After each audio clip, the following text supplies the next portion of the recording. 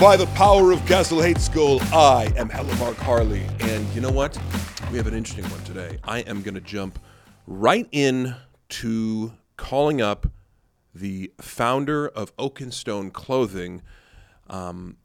He's a guy who obviously have a business relationship promoting the clothes that I'm wearing right now on the show. But, you know, we've been talking the last few weeks, and he dropped, he's in Sarasota, Florida. So the reason I wanted to call him up is as I got more details about what he'd experienced during this hurricane, I think it was an important lesson for me that sometimes it's good to tune out news and, you know, not have that negativity affect your brain. But sometimes you can do that to a point where you forget that there are individuals experiencing extreme hardships. And for me, you know, until he told me the details of some of the things that he was going through and the business was going through and the people in general, that he's not even portraying himself as a victim. He's going, look, a lot of people had a lot worse. But I thought it was going to be a good idea to check in with him and just let him tell you a little bit about that in your own words, because I want to, you know, use the platforms that we have here at Thick Boy and on my Instagram and whatnot to see if we can just give back a little bit or do something for a guy who has been an amazing person to me, an amazing family man, running a business, having a full-time job outside of that, and also who's now currently volunteering a lot of his time to, you know, the relief effort in his community and outside. So let's see if we can get him on the phone right now.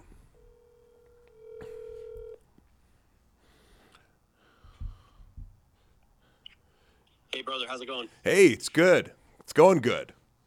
I was just giving a little bit of an intro into the situation here and just basically saying that, you know, it's easy to tune out negative news. And sometimes I don't think that's a terrible idea, especially when it comes to like national politics. But, you know, when it comes to disasters and these occurrences, I just thought it was really insightful talking to you and to wrap my mind around like the specifics of what you're going through in order, you know, to mobilize people to help. So with that being said, what has this hurricane been like for you? What has the aftermath of the hurricane been like? And maybe you could also tell like what was it like during it, because you mentioned a little bit about that in our last conversation. Yeah.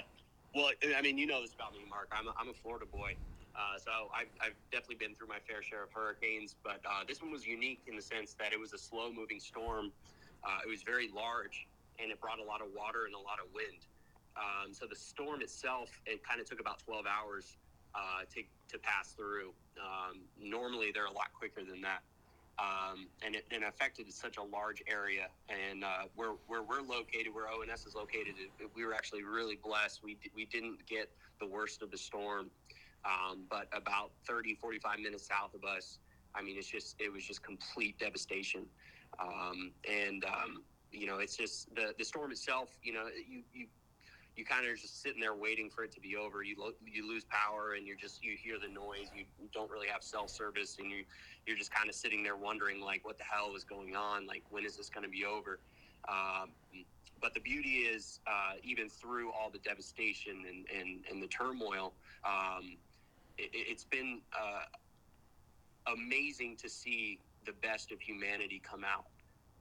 And what I mean by that is, you know, the next day, I mean, like right after the storm hit, you just saw this caravan of people coming down with trucks and trailers and supplies, and not just like government officials, but everyday citizens coming from Texas, from up north. You know, these guys just came and they're just like, we're just here to help. You know, the devastation, I can't understate the devastation. I mean, we're seeing a lot of people have lost their lives, have lost their homes, because we weren't as affected in Sarasota as bad as our southern communities. You know, they're busing people up here, and just stay in shelters because they've literally lost everything. Yeah, and you said you saw kids like on the street who need to be reconnected with their parents or don't know where the parents are. Yeah, that's the worst part is just, you see these misplaced kids and they're getting picked up by FEMA, trying to connect them back with their parents. And, you don't know the whole story. So you're just sitting there, hoping, I hope their parents are still alive. Yeah. And unfortunately you're seeing, people getting, dead bodies being pulled out of rivers and canals, and it's a bad situation. But where the community is just really rallied together, and it feels like almost the exact opposite of the pandemic. I think I told you that. When we talked earlier, I thought that was an interesting observation. Yeah, the pandemic, even though we had the tagline, "We're all in this together," it didn't feel like it. Right. You were scared of every person that you interacted with, and this is what we hoped for in any sort of trauma and any sort of tragedy, is people coming together. If you have things that you need and you're safe and you're good, the people that are in that position, they're doing everything they can to help. Whether it be just helping their neighbor clean up debris. Help repairing, holes in their roof. A buddy of mine, a tree just fell through his roof, and there's just a massive hole in his ceiling. So seeing people come together and help him tarp it and help him clean up, it's, like I said, in the worst of tragedy, man, the best of humanity can come out, and it's a really beautiful thing. Yeah. But the biggest needs, honestly, has been just, obviously fuel has been an issue, but they seem to be getting as much fuel as they can because people are obviously running generators to power. Our offices just received power a couple of days ago, which was good.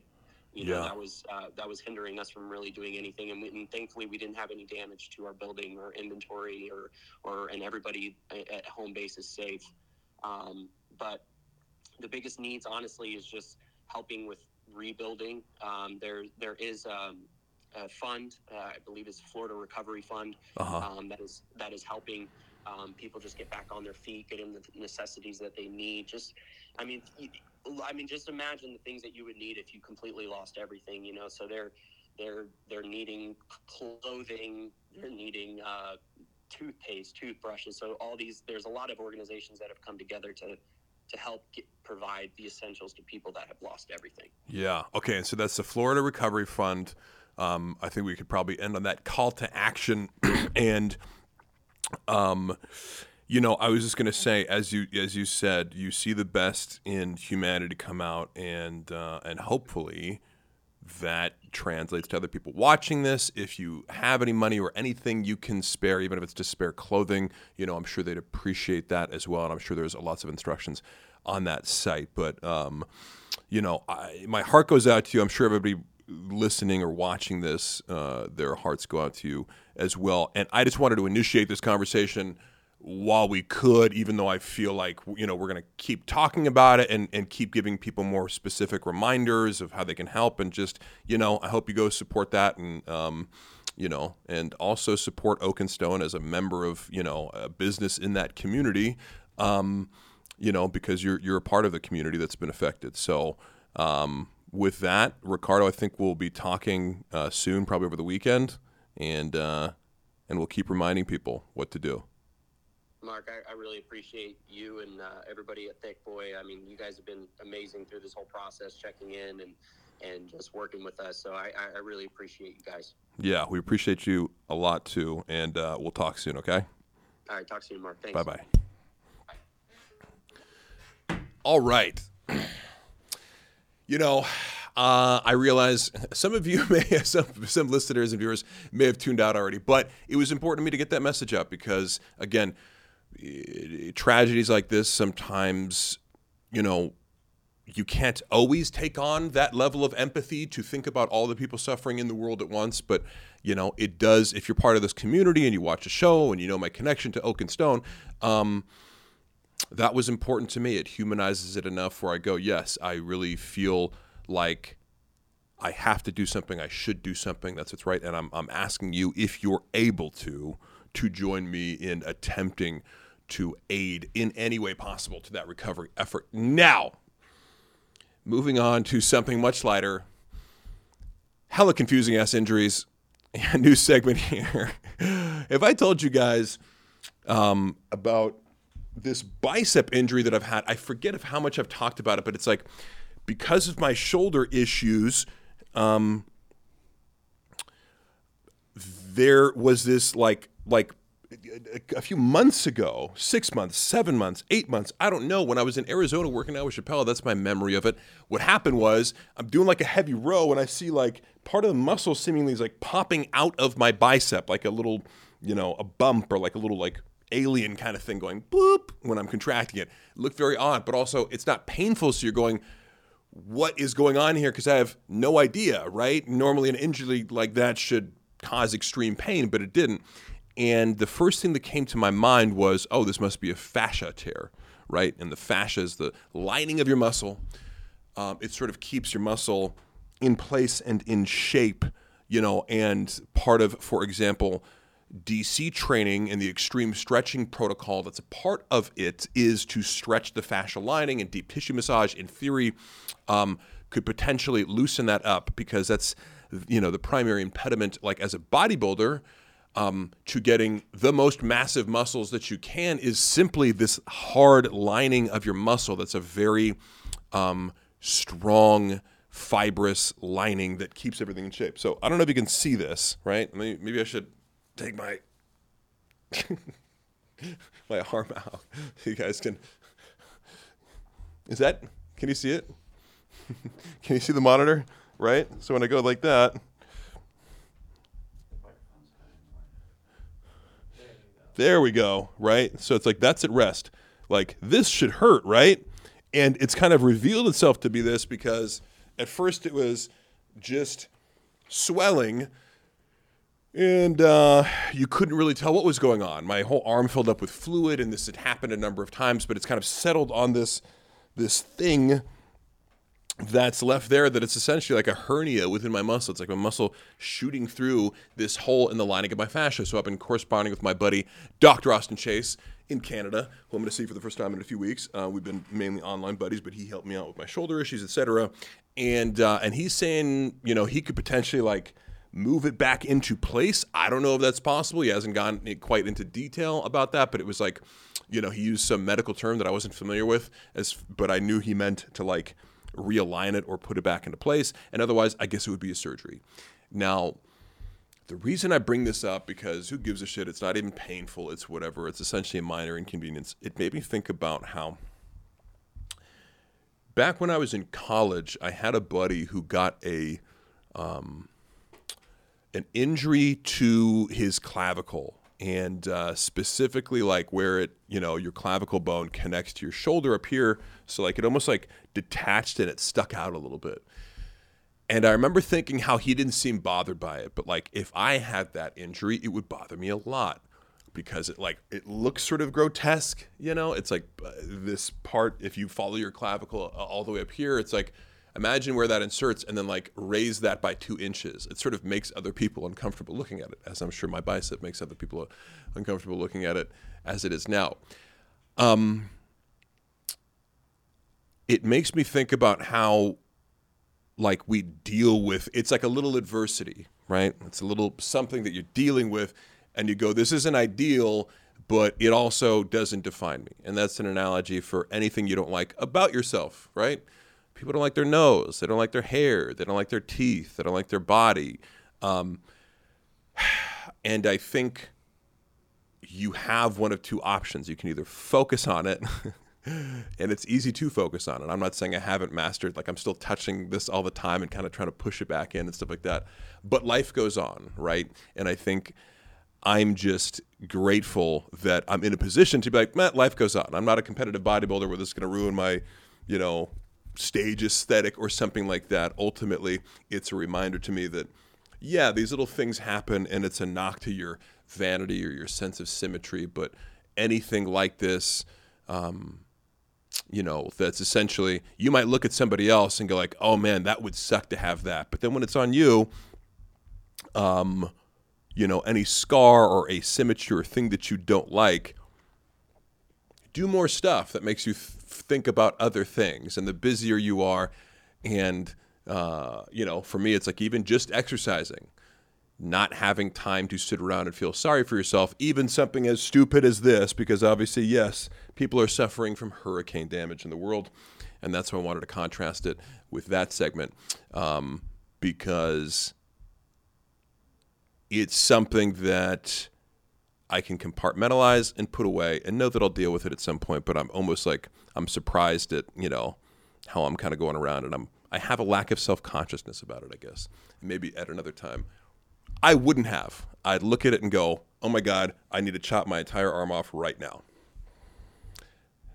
Soon I may have to do that, but just not right now.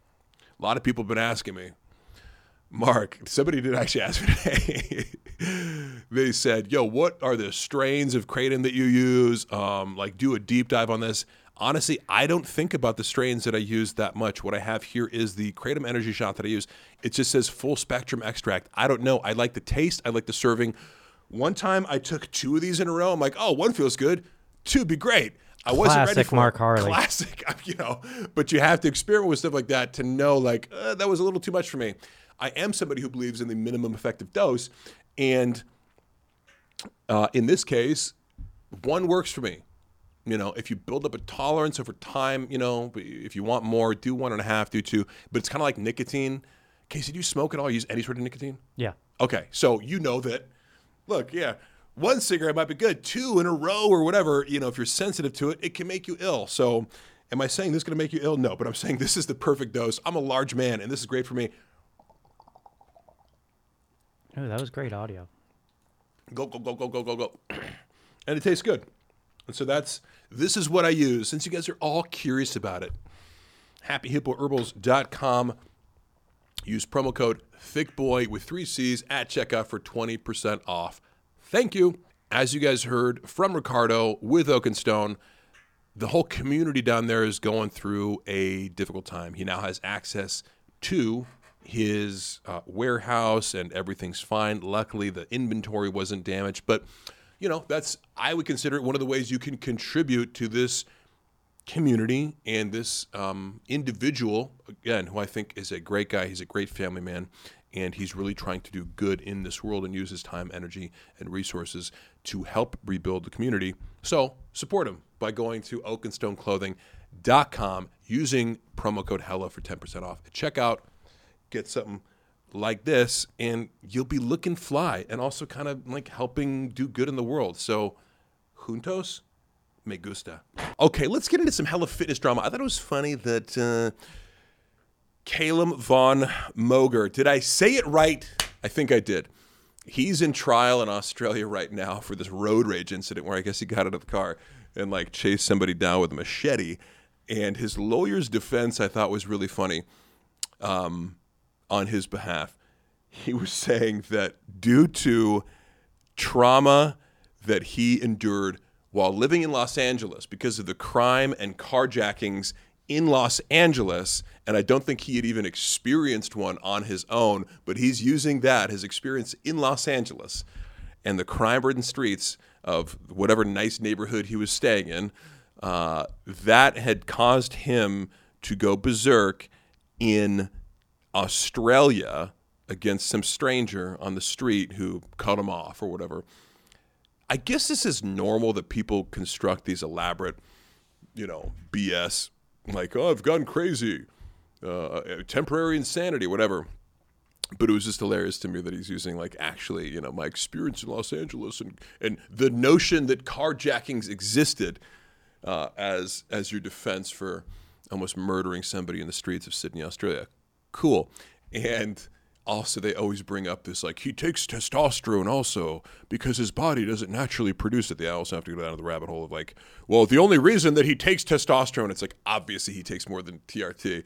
The guy is juiced to the gills. And I'm not mad at it. He looks great. He's a competitive bodybuilder. He played Arnold in that Joe Weider documentary and crushed it. But he's not just on testosterone because his body doesn't naturally produce it. He made the decision to take all sorts of steroids and then also mix that with recreational substances such as meth and cocaine.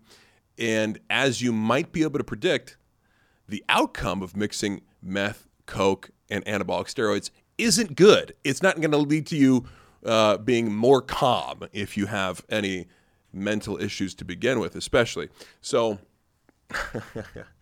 stuff like this always just grinds my, you know what really grinds my gears?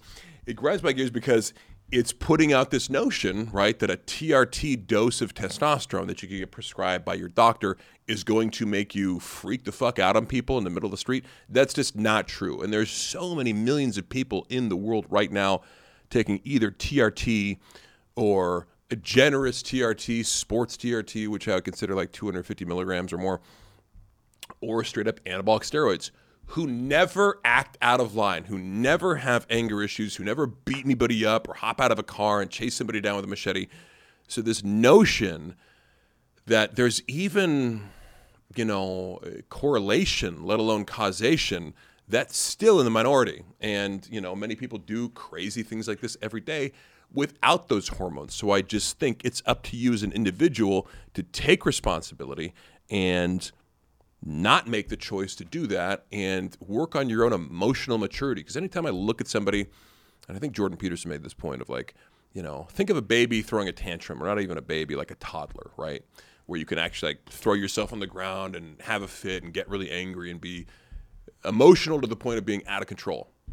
Now imagine an adult doing that. And what you have is somebody like Caleb freaking out on a stranger with a machete, right? It's very scary. But I still see that as the result of a lack of emotional maturity, a lack of willingness to work on yourself. And clearly the guy's taking zero responsibility in his court defense. I mean, maybe, I don't know if it's beneficial to come out and just say like, yeah, I did it. Like, I went down a dark path and I was on drugs. And like, the answer to that is I'm working on rehab, so you should reduce my sentence. Instead, he's taking this approach of like, wasn't my fault. Like, I was crazy, and carjackers in Los Angeles that I may have never even run into are the cause of this erratic, dangerous behavior. So the lesson to me there is just like, dude, own your shit. Stop chasing people down with a machete in the middle of whatever the Sydney freeway is. Do you know what it is? I can look it up. You know what it's called? You know what the major freeway in Sydney's called? The 405. Oh, nice. I was going down the 101 in the 405. And he's going, I just want to go home. That's what the other guy said. I just want to go home. And he's chasing me down with a bloody machete. Okay. Liver King recap here. I just wanted to touch base because, yes, the Liver King was on my show for a absolutely full sit-down interview. Do I feel bad about clickbaiting you? No, because I was so excited about just the fact that he came in and gave us that minute of his time, because this is a guy, I'll start from the beginning.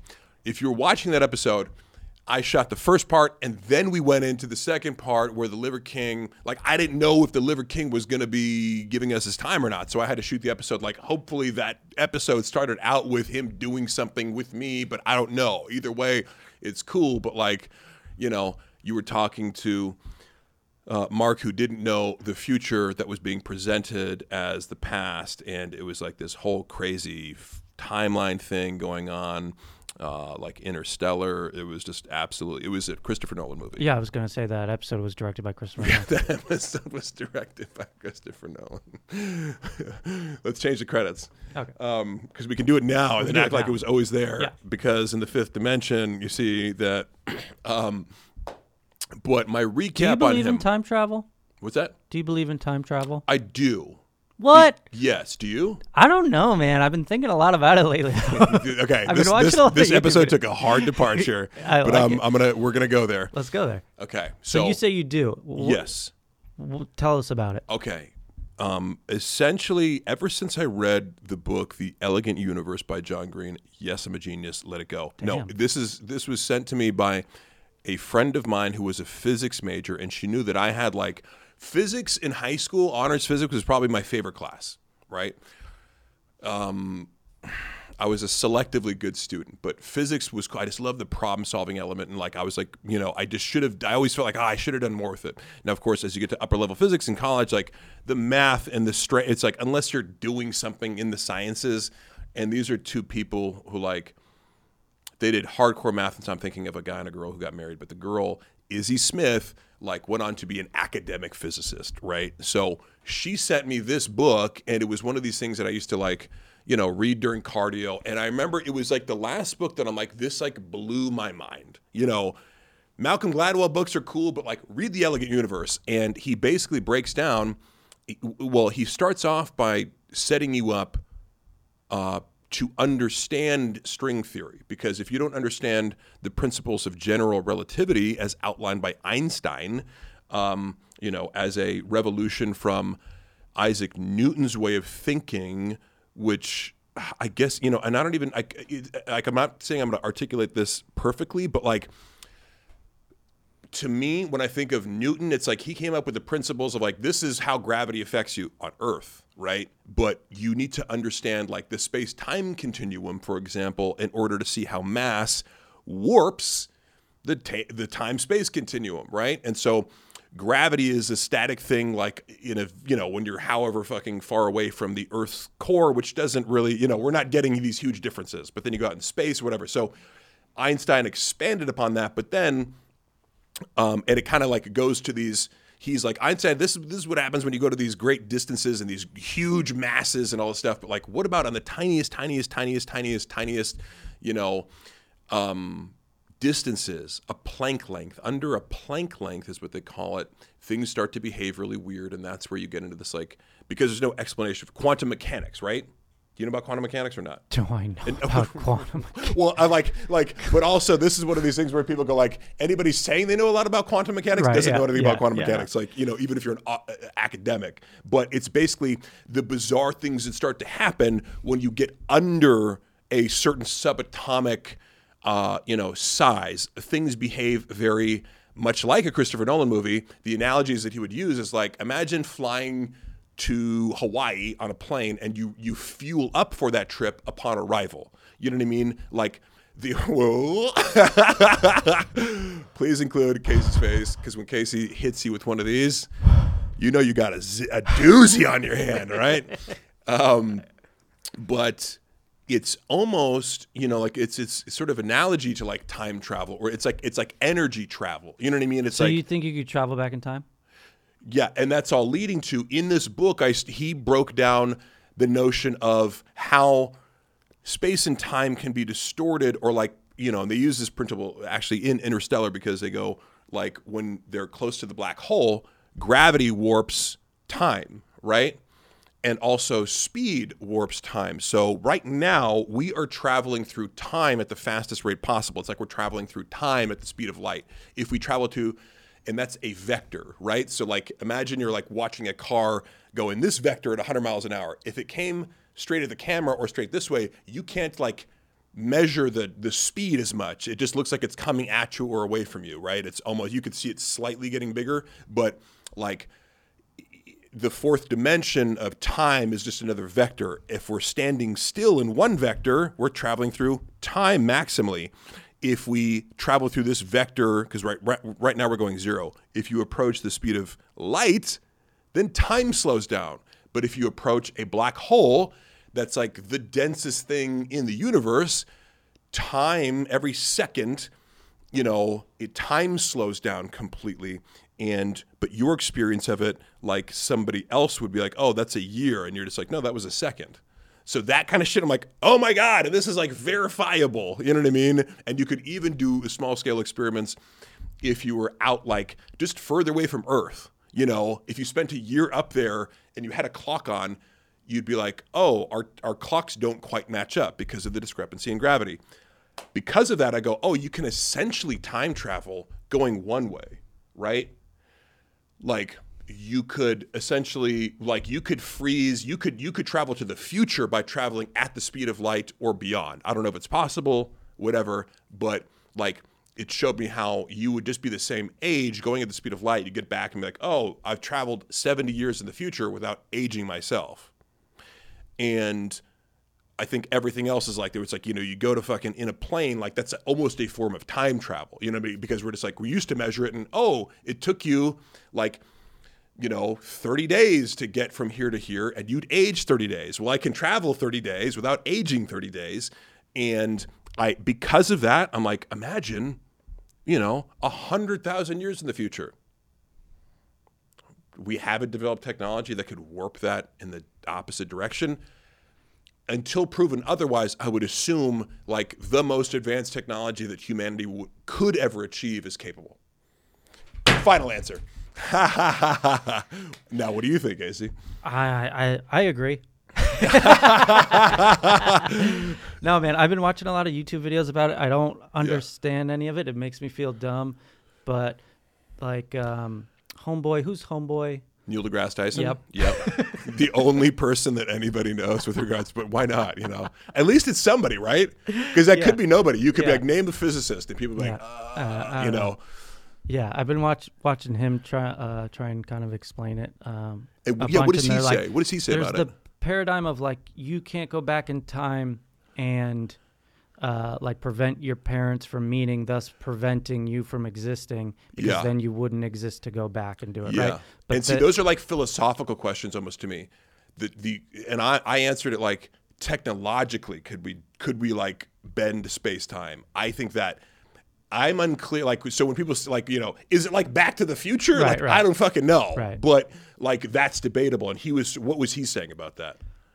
What was he saying about that? Oh, he was like, basically kind of echoing what you're saying. Like, the math checks out that it's possible. Yeah. The application of it doesn't exist. Yeah. Kind of basic. That's the very dumb, very, but that's my interpretation. Because again, I don't have to look. I'm sure I could read The Elegant Universe a number of. It's written. If you guys want to check this out, it's written for not a physicist, and that's why this girl sent it to me. She's like, "Hey, you're sort of a hobbyist in this one particular field." It's written so that if you have any sort of, if you took high school physics or not, I think it would still be accessible. It's just like a lot of reading to get to the point where they're like, and look how crazy string theory is. And string theory may or may not be right, but it's like one possible explanation of like the principles of quantum mechanics, which are very confusing. But if you extend even the notion of quantum mechanics, like quantum mechanics is time travel, because it's like you get energy after arriving someplace for, you know what I mean? Like that bends the principle of time because it bends the principle of causation. One thing that I remember thinking about after reading this book was like the Big Bang Theory. There need not be people go, here's the religious argument, well, what came before the Big Bang? Or even a philosophical argument, really. There is no before the Big Bang, because if time sort of slows down, in a black hole, imagine, right? It's the densest thing in the universe. The Big Bang would emerge from essentially everything in the universe being a black hole. Because time and space are intertwined, there is no before. It's just nothing. There is no time either. So we're not measuring beforehand. So it's like time emerges with the explosion of that Big Bang. The universe is expanding still. Will there come a point where it starts to retract?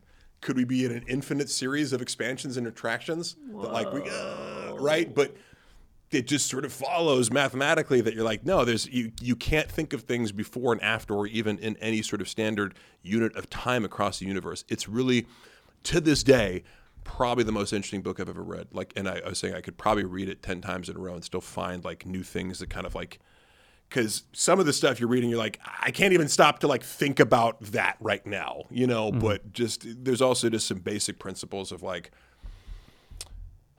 if you're passing somebody train, you can't tell what velocity they're at, and this is another Neil deGrasse Tyson thing where he's like, you feel acceleration. People go, I have a need for speed. Somebody's saying this. He goes, no, you have a need for acceleration because you can't feel speed. We're going really fast right now through the universe, right? And you know how the universe travels, by the way? We think of like, I'm spinning around the solar system. It's like this. Because like we're part of this whole thing. Like the sun is traveling also. The sun is orbiting something else. So depending on your fixed point of view, yes, we're nerding about physics today. It's okay. I might even read that book again because it's just so good. And there's always something, I don't know, like. And that's really cool too, that like we can go on YouTube and be like, that's your entree into this. I don't always need like an entire book, like blow my mind in 5 minutes. Neil deGrasse Tyson can do that. And why not? Why not have him be a physics superstar? Okay. I was going to do another book. Maybe I'll get back to it. I've been also reading Blitzed, which is about like methamphetamine use in the World War II, which I thought was fascinating because we all kind of know, like, yes, the German soldiers used meth, right? But it's actually way more interesting than that to see how like it had permeated the culture prior to that, you know, and they were selling it like Pez to the entire community. But I wanted to go into Supful, my workout with Angelina Maldonado. So this girl, she's somebody who, if you follow Brad or Zoo Culture or anybody, she's, you know, a fitness influencer. Now, I just want to give her credit because we've been talking, like I'll see her around. She's friends with Isaiah and Noel. So like, you know, I've just seen her around. We all got our nails done one time, got pedicures, and I thought that was funny. And a couple things impress upon me and that we talked about today. Like, because she'll go, oh yeah, people kind of like tell me they assume I'm going to be a bitch or whatever. And I guess that's true. I've known her for a little bit now, known that she's a very nice person, but like one of these girls that maybe you look at her face and just think that she's, you know, the resting bitch face, right? It's hard to kind of see now maybe, but like, you know, she gets that a lot. But I've experienced her as nothing but really sweet and thoughtful in person. We'd been kind of like, you know, like you say, like, oh, work out with you sometime. I'll work out with you sometime.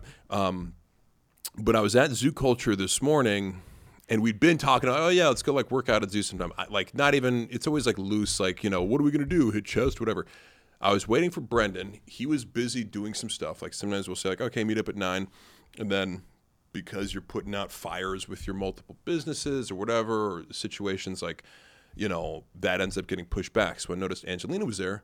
And she was about to do a workout. I said, what are you doing? She's like, I'm going to do the circuit of, you know, we started off doing, or she was going to start off doing squats, then box jumps, then leg raises. So she was like, basically, full body circuit. I'm like, I'm down with that. That's a workout style that I've used before to great benefit.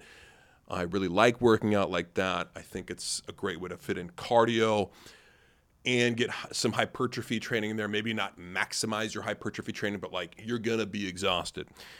And so during the course of that workout, I saw something that I think separates her from both men and women that I often work out with.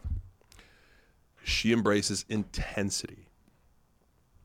We did 4 rounds of 15 rep squats. So I was using 225. I think she went from like 95 to like, you know, 115 to 135, which, you know, it's probably around her weight. You know, it was relatively intense. And 15 reps of anything on squat is intense. Then I think she was doing 10 to 15 box jumps at a pretty, you know, on a pretty high platform, like at least, you know, waist high. And then like 10 to 15 reps of the hanging knee raises, which she has impeccable form on. 4 rounds of that, and then Brendan showed up, but so we did our deadlift workout, but she was still going to go with like using the same weight for lunges and kettlebell, like Romanian deadlifts into pull-ups, like 4 more rounds of that. And I was like, God damn, you don't see a lot of people working out like that outside of a CrossFit context. And I go, okay, so where'd you pick this up? Like, what program do you follow? And she's like, I've always done my programming myself. And I'm like, there we go. Booyakasha. That's dope because that's how I feel. Like, I don't really like following other people's programs. I get inspired by them, but ultimately it's like one of the only things in my life where I can have complete control over. So even working out with other people, I kind of like to, as I always say, I think you need to learn how to work out with yourself first. Don't always be reliant on a gym partner. And also, don't be reliant on a workout program. Figure out what you like and what works for you and experiment with your own intensity, because sometimes people get caught in this thing of like, 3 sets of 10 or 5 sets of 5. And it's like, or go in and do 20 sets of bench press. See how you like it. That could be your entire chest workout. There's nothing wrong with that. And sometimes when you're negotiating with somebody else, it's always like, it can be a hindrance. Like, what do you want to do? Well, go in and experiment. It's hard to experiment when you have to negotiate with somebody because you can't just go on your whim and be like, today I'm only going to do, you know, a bunch of heavy squats or do a circuit style training. And that's kind of how I developed it. And also, you know, how I initially met Chappelle was he would come work out with me And he would allow me to do stuff like that, and he wouldn't be like, no, I don't feel like doing that. Because the moment somebody does that, it's like, oh my God, fuck off. But Chappelle was really great about, just listening to my ideas for like, all right, we've got this circuit. We're going to do like the landmine. We're going to do presses into rows, into RDLs, into lunges, into like whatever the fuck this ab thing is. And he'd be down, right? And so I'm like, okay, we can work out because you're not interfering with my experimentation process. I was impressed with Angelina because she has an amazing physique. She has really well-developed legs. She has a really well-developed upper body, and she's very lean. You don't see physiques like this a lot, I think, anywhere. You don't see it at zoo. And there's like some really, girls in great shape at zoo, right? And maybe you're just born like that, and maybe you have like really prominent abs or whatever. Like, when I look at her body, you assume she works hard, but maybe not. Maybe you don't work out that hard, but you kind of have good genetics and just don't eat anything. But like this girl, I think, has a physique that a lot of women would want to emulate. And she has a lot of muscle on her upper body. How she gets that, I discovered today, is she works her ass off. She puts herself, by coming up with these workout ideas, through her own extremely difficult workouts. And I have nothing but admiration for that. And I also found out today that she played high school football. She was a kicker. And she kind of glossed over it. I'm like, so what's your athletic background? Like, did you do, swimming or gymnastics or, because usually people who are in their early 20s who are very muscular have some sort of athletic background. She's like, I did some track and then I played football. And then I'm like, wait. Like, she's glossing over it like, oh, yeah, no big deal. But she was the kicker, but she's still like, she participated in like 8-on-8 in the off season and stuff. And, she was lifting with the boys since she was like 14 years old. And I'm like, makes sense, checks out. And I just think that's dope. And I want to give people attention like that because you're going to look at her page and focus on her looks. Rightfully so. But just know that in person, this girl works her ass off, and it's no mistake that she looks the way she does. And so I asked her to come on the podcast sometime. She's like, oh my God, who, me? Like, I'm not even that interesting. I'm like, yes, you are.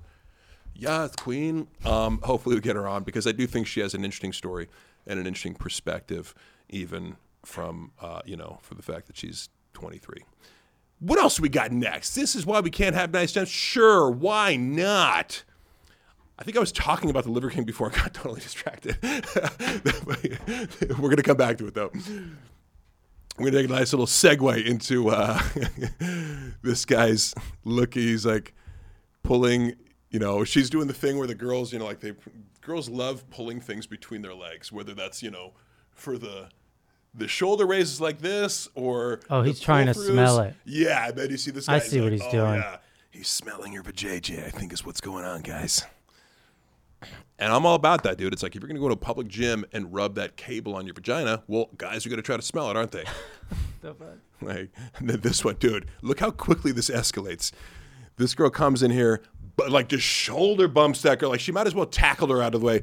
And the speed with which they jump to like a Greco-Roman hair pulling contest is quite incredible. Did I just make that phrase up? Greco-Roman hair pulling contest? Yes. But what I mean is they're locking their upper bodies up like a Greco-Roman style wrestling match, except they're also pulling on each other's hair.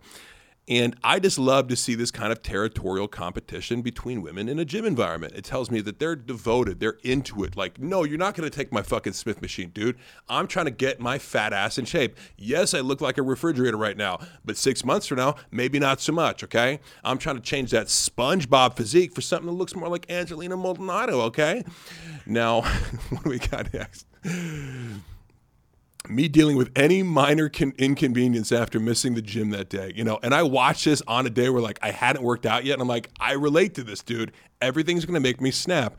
And I swear to God, this is to this day one of the reasons that I go to the gym, because I know I'm just more prone to treating people poorly or making rash decisions out of anger or frustration than I would be if I went to the gym that day. It sets the tone. I'll repeat this always, but like when people tell me, oh, I have anger issues, it's like, yeah, go run 10 miles. Go do a heavy deadlift workout. See how mad you are after that.